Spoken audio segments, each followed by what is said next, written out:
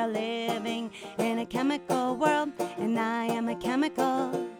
Good afternoon, and welcome to Chemical World. I am Kenna Crampton, Membership Director here at KD&K Community Radio.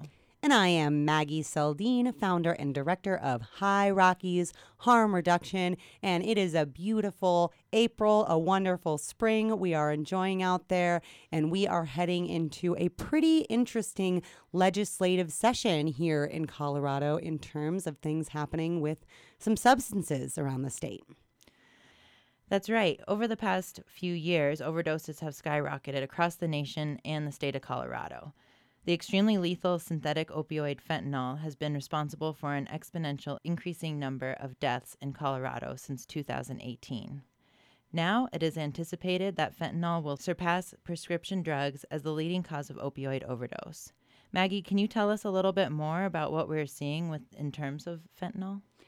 Yeah, fentanyl has completely taken over the illicit drug landscape because it's a more economic opioid. It's easier to produce something in a lab, it's cheaper, and it's quicker than relying on opium poppy cultivation. And traditionally, people move from prescription opioids to stronger drugs like heroin as tolerance is built to the euphoric and pain-killing effects of the drug. So it makes sense that we would see people now making the switch to fentanyl, but there really isn't any other option right now for people who are addicted to opioids. Everything is going to be fentanyl because it just makes more sense to manufacture this drug. But even worse, now we're seeing all street drugs contaminated with fentanyl because it makes more money for drug dealers.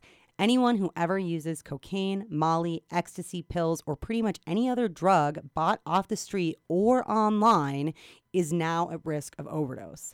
Fentanyl is 10 times stronger than heroin and 100 times stronger than morphine, and it's much more lipid soluble, meaning it's going to cross the blood-brain barrier and kill you a lot faster than traditional opioids will. High Rockies Harm Reduction recently signed an open letter to the Colorado legislators warning against creating higher penalties for fentanyl-related charges.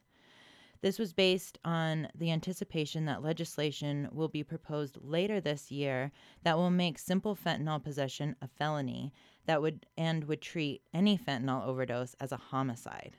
House Bill 1326, titled Fentanyl Accountability and Prevention, was introduced to Colorado legislators on March 28th. These efforts come from a place of trying to stem the intense fentanyl crisis we're in right now. But Maggie, can you tell us why you signed this letter opposing these efforts? Yeah, I would have to say that the number one lesson we learned from the war on drugs is that criminalization and punishment rarely does anyone any good. In fact, it usually only makes matters worse by giving individuals less reason to get healthy when the system's designed to help them treat people struggling with addiction like untouchables. Not to mention the added stress and responsibility of court dates, fines, classes, drug tests, etc.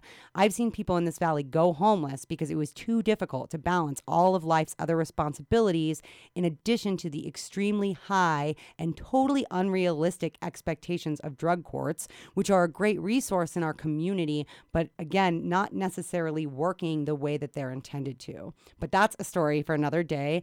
I don't believe that creating higher penalties for fentanyl would do any good, is the bottom line. Did creating higher penalties for crack as opposed to cocaine help anyone? Not at all. It only succeeded at unnecessarily criminalizing a generation of people of color. And here we can see the same themes.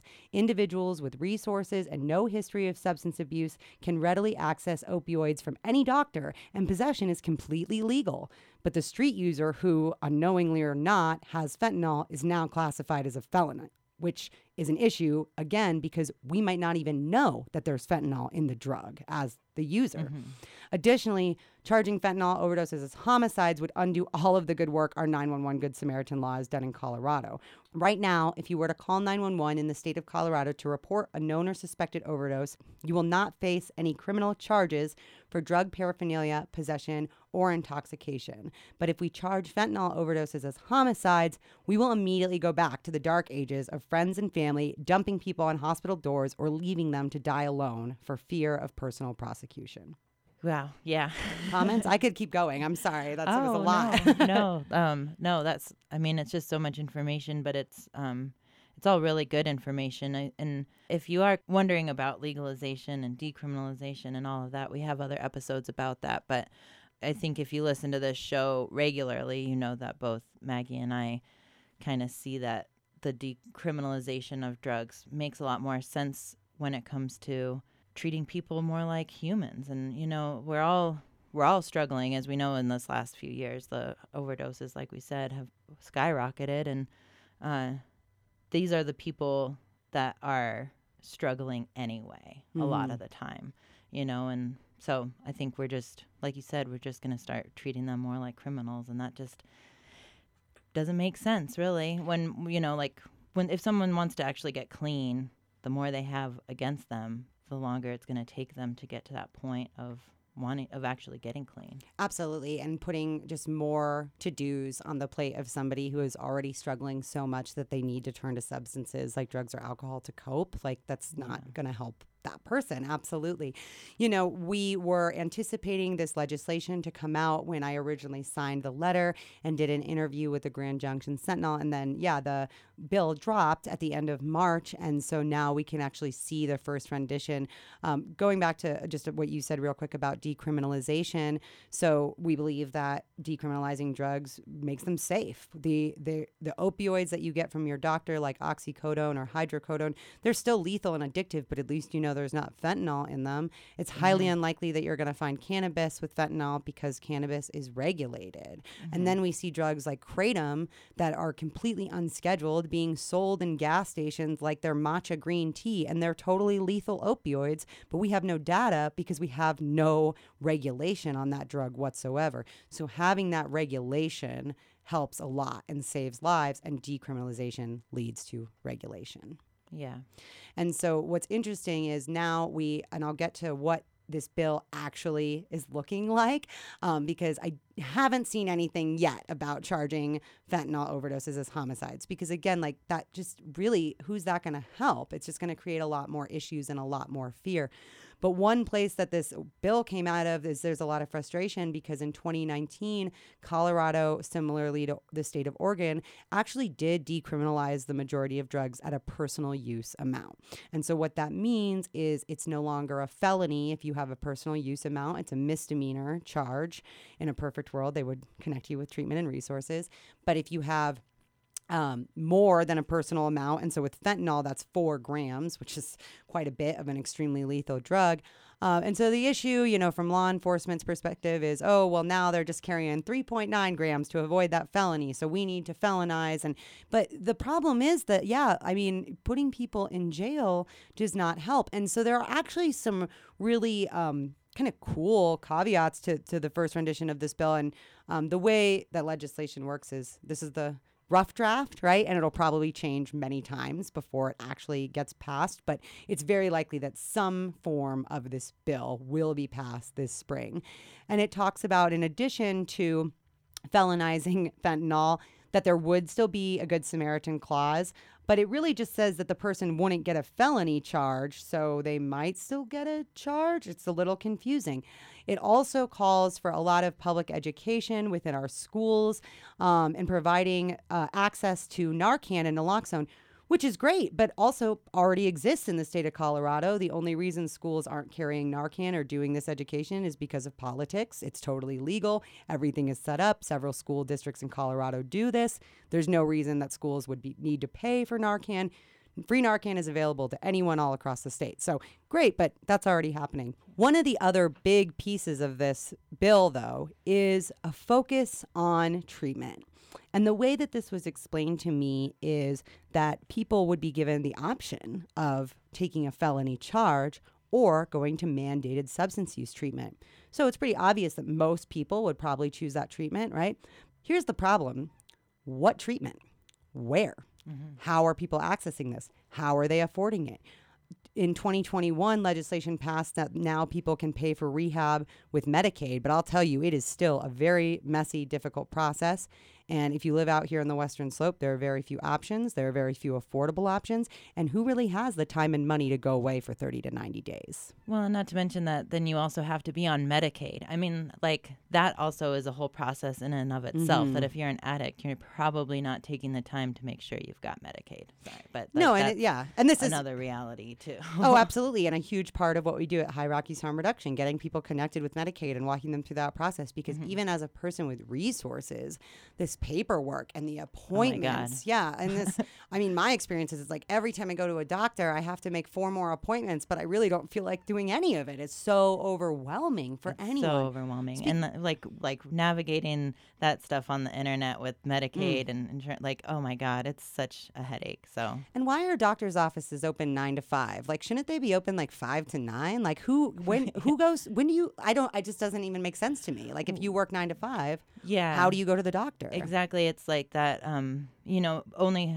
being accessible to people who have a kind of job where they can say, oh, I've got to go to the doctor right now. But, if you work in the food industry, you can't just say like, oh, I've got a doctor's appointment at this time. Like, I got to leave for a few hours. Then you're leaving all your people hanging, I mean, it just, it's that accessibility thing that then it's only for people who can do it. And that's why peer support is so helpful in improving access to care and relationships with providers, because we can really streamline that process. But so, there's this issue of great that they want to, help people get into treatment, but that means that we need to create treatment resources across the state that are accessible and that are operating appropriately.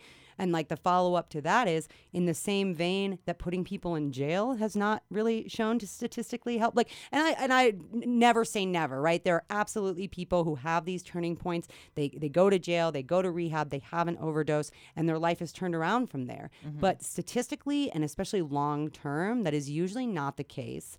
And statistically, inpatient rehab, the way we do it right now, does not work.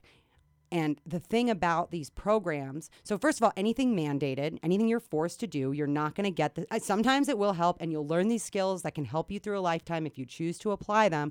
But more often than not, there's just resentment and disconnection, and it's not very helpful. Additionally, I see the biggest problem with inpatient rehab as being you're in this sterile environment, you're totally cut off from everyone and everything. You have all these, structured classes and skill building exercises.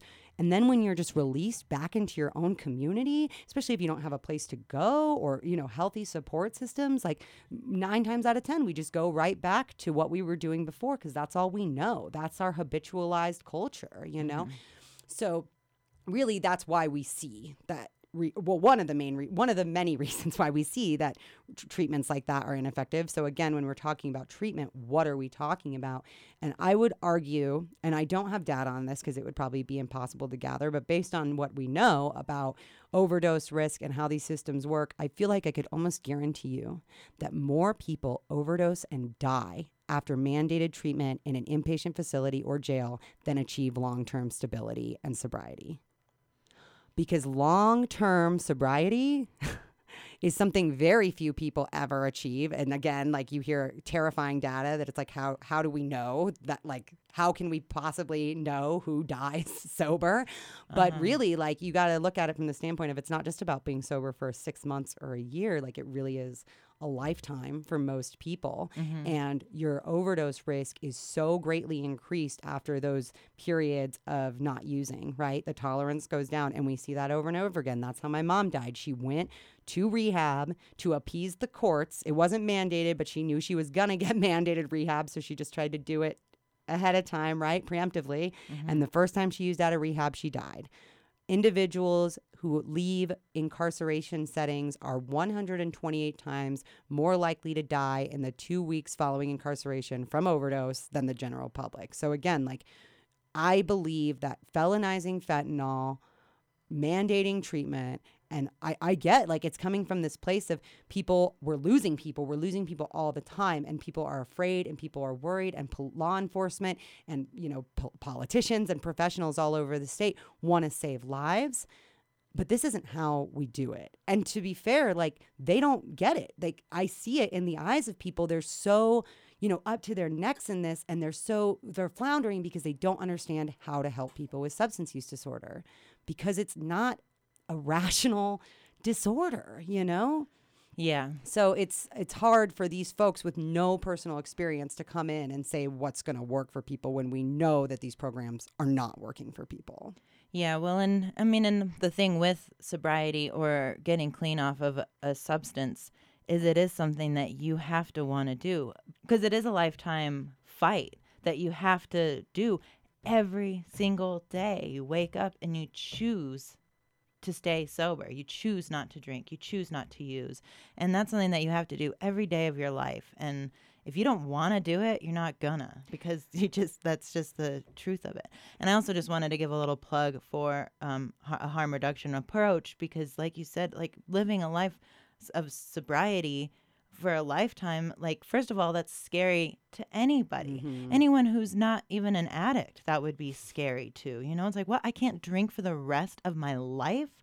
Like that just, it's too scary. I mean, and that's why we say one day at a time, but anyway, I think harm reduction, you know, then you can pick and choose what you're getting sober from at that time and what's manageable. Like you said, you get so overwhelmed with so much stuff, and especially if you're someone who suffers from anxiety, it's like all of it it just piles on and piles on and piles on. So absolutely, and I think more people utilize a harm reduction approach than they realize because so many people are either so ostracized from or so committed to Alcoholics Anonymous, which I love, but is not for everyone, right?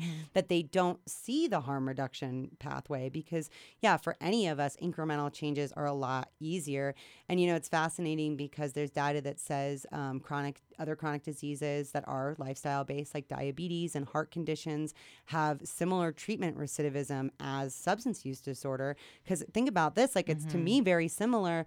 And there's such this clinical disconnect. Like doctors don't understand why we can't quit smoking, why we can't quit eating McDonald's. Like they told us, if you don't quit eating McDonald's, you'll die.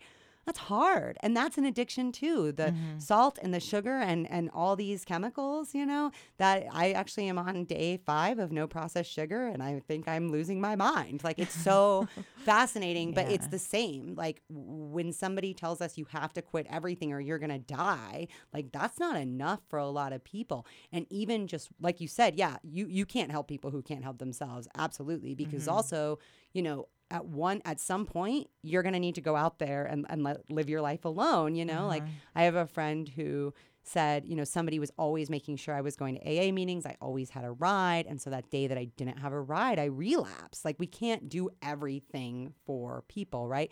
But even wanting to get sober is often not enough, right? Like that's just like one step in the stages of change.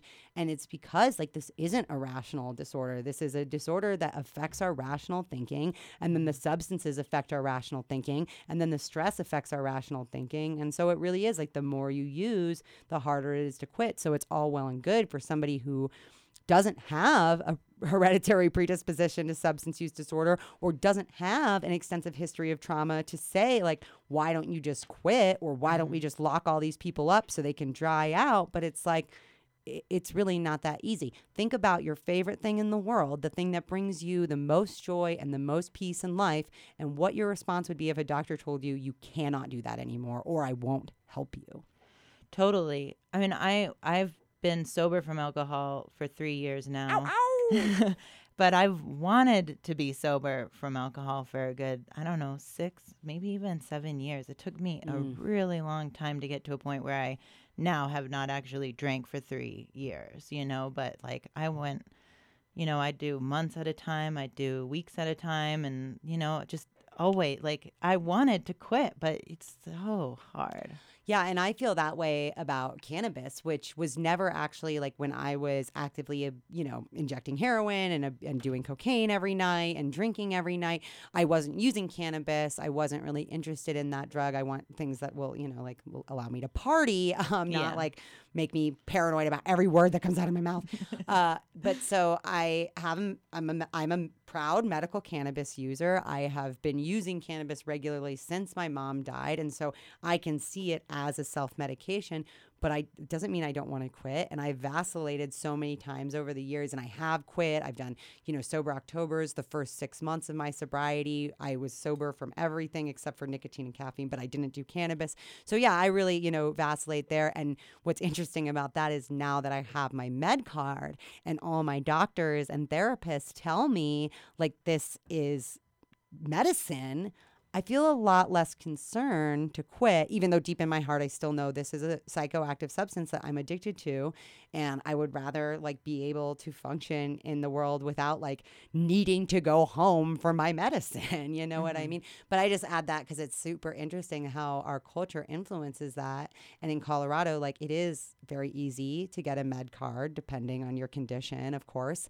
And then all of a sudden it's okay, right? And it's the same thing with opioids or stimulants. Like, oh, well, now my doctor is telling me it's okay. But there's a huge segment of the population that those doors are completely closed to because, and most of the time through no choice of their own, they have become addicted. And it's probably, it's hard too, because we see all this like, shame and finger pointing. Like not only do you have to choose to enter recovery, right? But I don't think anybody chooses to become an addict. That's right. Like nobody wants to be that, right? No. This isn't a choice we make. And most of us, it's something that was kind of pushed on us, I think. And I think a lot of people at a very young age were exposed to drugs or alcohol, and that really messes up your brain. And when it's somebody you trust in a position of trust or authority saying that this is okay. So it breaks my heart that people think that, these are decisions that people make to be in these terrible spaces, because some people, were shot up by a dealer when they were 8 years old. Like it's just, there's terrifying stuff that goes out and we don't know everyone's story. So how can we place that blame and that judgment? Yeah. Totally. And, you just never, that's one thing we always have to remember is you don't know someone else's story. You just got to know that we're all just doing the best we can. Yeah. And so I know, I appreciate and respect that folks like our Attorney General and some of our amazing law enforcement folks are, backing this bill because they want to end this fentanyl overdose crisis. But, my perspective as a professional in these issues is that really laws like this only exacerbate the problem. But, we all care about this. We all need to work together. And it's not about it is reinventing the wheel, because the wheel doesn't work. Like it's the wrong shape and size for what we're trying to do, Yeah. And so, I just, want to make it clear that like I want to work with everyone who's passionate about these issues. And I just believe, that we have to learn the mistakes from history, because we know so much more about substance use disorder now. We know so much more about hepatitis C now. Like in the past 10, 20, 50 years, our knowledge of these issues has just really expounded, which is interesting because actually if you go back to literature prior to the drug war in like the 1920s and 30s, it's like we entered this like dark ages of the drug war, and we need to go back to this place of compassion, to this place of medication assisted treatment. There are medications that can support people with alcohol withdrawal, with opioid withdrawal, and there are extreme benefits to substances like MDMA and ketamine and psilocybin in the treatment of behavioral health issues. And we've known these things for a long time. But judgment and stereotypes and propaganda and hatred and racism and politics and money. I read this great article. It said there's a one-word answer to all of the problems in our nation. Capitalism has gotten in the way of actually rehabilitating people. We need to decarcerate and rehabilitate. And if we can all be open to admitting that we're wrong sometimes, myself 100% included. And if we can all work together, we can change the world. But if we're not willing to do that, we're just going to keep chasing our tail and making the same mistakes over and over again. And I don't have all the answers, and I don't know for sure that everything I say is going to work, but I do know what hasn't worked for most people is whatever we're doing today. So we got to try some new things. Yeah, and this bill is just more of the same. And speaking of not knowing everything, if you have any questions or just want to debate with Maggie, because she will do it all day long if you want, you can reach out to her at Maggie@HighRockysHarmReduction.com. Yeah, and I just wanted to put one little shout out there in the terms of, what can we do better? What have we not been doing right? Mid-Valley Family Practice is now doing a outpatient detox. So you can go and get your withdrawal medications and go through that detoxification process in the safety and comfort of your own home. Through the COVID pandemic with telehealth, we've also been able to do, medication-assisted treatment for opioid use disorder inductions over the phone and in people's homes. So I think there are some really cool opportunities happening in this valley to get some better kind of treatment. And hopefully in our May episode, we will be able to confirm with you our overdose data for 2021. That sounds great. And another component of what High Rockies Harm Reduction hopes to bring to the community is positive social engagement, because I think that is hard when you don't have healthy friends, you don't have healthy family, you don't have anyone to lean on. And really, I think for me and a lot of people, that is one of the hardest parts about getting sober. It's I have to change everything about who I am, basically, is what it feels like. The thing that has defined who I am my entire life is got to go, right? And also, what am I going to do and who am I going to hang out with? Yeah, so we're really excited to hopefully, especially as things, I don't want to jinx it, but as we're kind of like returning back to normalcy and into the summer months, we really are excited to start hopefully providing all recovery support groups, non-denominational, non-abstinence-based support groups. We want to do for a variety of, affected people, parents who have lost children, children who have lost parents, friends who have lost friends. This has been Chemical World. We have our episodes every second Monday of the month at 4:30 p.m. The next episode will be May 9th at 4:30 here on KDNK. And if you'd like to listen to past episodes, you can go to kdnk.org or wherever you listen to podcasts. And you can follow KDNK, Chemical World, and High Rockies Harm Reduction on Facebook and Instagram. And if you have questions for Kenna, I think you can reach her at kenna@kdnk.org. That's right. And remember, you don't have to be sober to keep your community clean. Be safe. Have a great day. We are living in a chemical world, and I am a chemical.